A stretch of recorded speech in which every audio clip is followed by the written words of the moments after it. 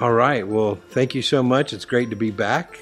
I love talking about romantic relationships in recovery because it is so complex and because it's so different.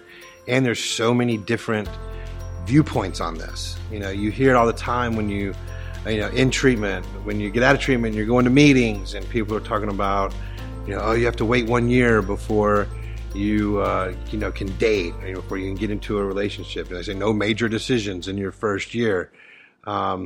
And when I first got into recovery, that's what I did. My sponsor said, wait a year. I said, okay. I waited a year. At my birthday meeting, when I received my 1 year medallion, I asked a girl out on a date.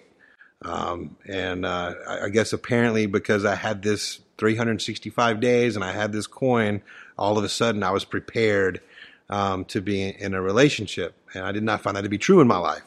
I was not prepared to be in that relationship. What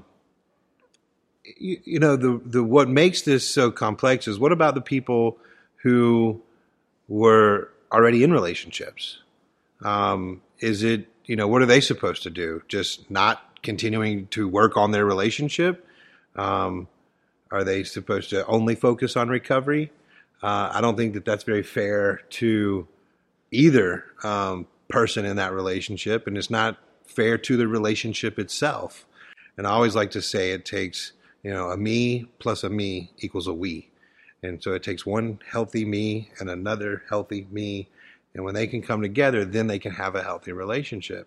Relationships are tricky and they don't make a whole lot of sense sometimes. It's like trying to explain to somebody that 1 + 1 = 3. It's like, well, wait a minute, what are you talking about? 1 + 1 doesn't equal 3. Well, in relationships, it does, because you've got one individual, you've got another individual, and then you have a relationship. So you have 3 entities that require a lot of work, a lot of focus, a lot of attention, and all of those entities, all 3 of those entities have to be working in harmony and have to be moving forward toward a shared goal. Now, in early recovery in particular, this can be very, very difficult. For me personally, in my own personal recovery journey, when I was in early recovery, I was still trying to figure out how to separate whites and colors to do laundry. Like that was the level of self-care I was on. Hey, let's bathe every day. Let's shampoo, let's brush your teeth, let's wash your clothes. When I was not able to do all of those things at a high level, I wasn't very attractive to someone else. I didn't have a whole lot to give someone else. So in early recovery, it's so complex because we have to find a way to do this self-care, to focus on ourselves. But at the same time, like, life happens. People meet people. So often, we run a risk of, people in early recovery can get distracted by relationships. Relationships can look incredibly attractive. It's something that's new and fun and exciting. And oftentimes in early recovery, we as addicts are looking for things that are fun and new and exciting, and it feels good, and we're feeling for the first time in a long time. And all of that can be very distracting and can derail us from the task at hand of putting one foot in front of the other, of working on a healthy, balanced lifestyle, of having appropriate relationships with friends, family, partners, and everything can become really muddled. And what happens for a lot of people is we start prioritizing this other person over our own personal recovery.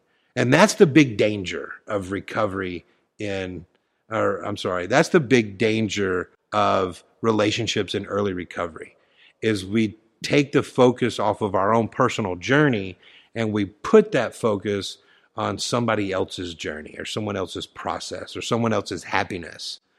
And until we can get our affairs in order and really do the work that we need to do to understand, are we our best selves? Are we who we need to be? Do we really have something to offer? Or is it, in a good, healthy relationship, you don't have to work incredibly hard to offer something to your partner. Who you are is an offering to your partner.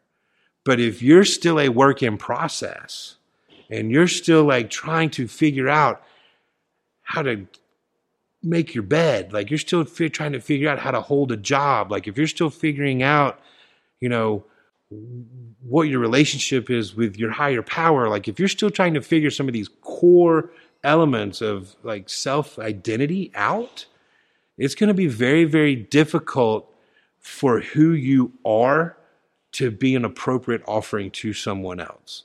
And the only way that a relationship has lasting power is if I can offer to my partner and my partner can offer back to me.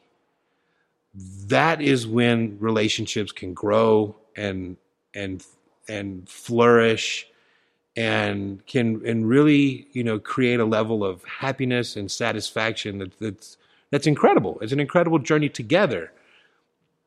But it's kind of like in early recovery, we forget about our own personal journey. We kind of hop on this other journey and this other path.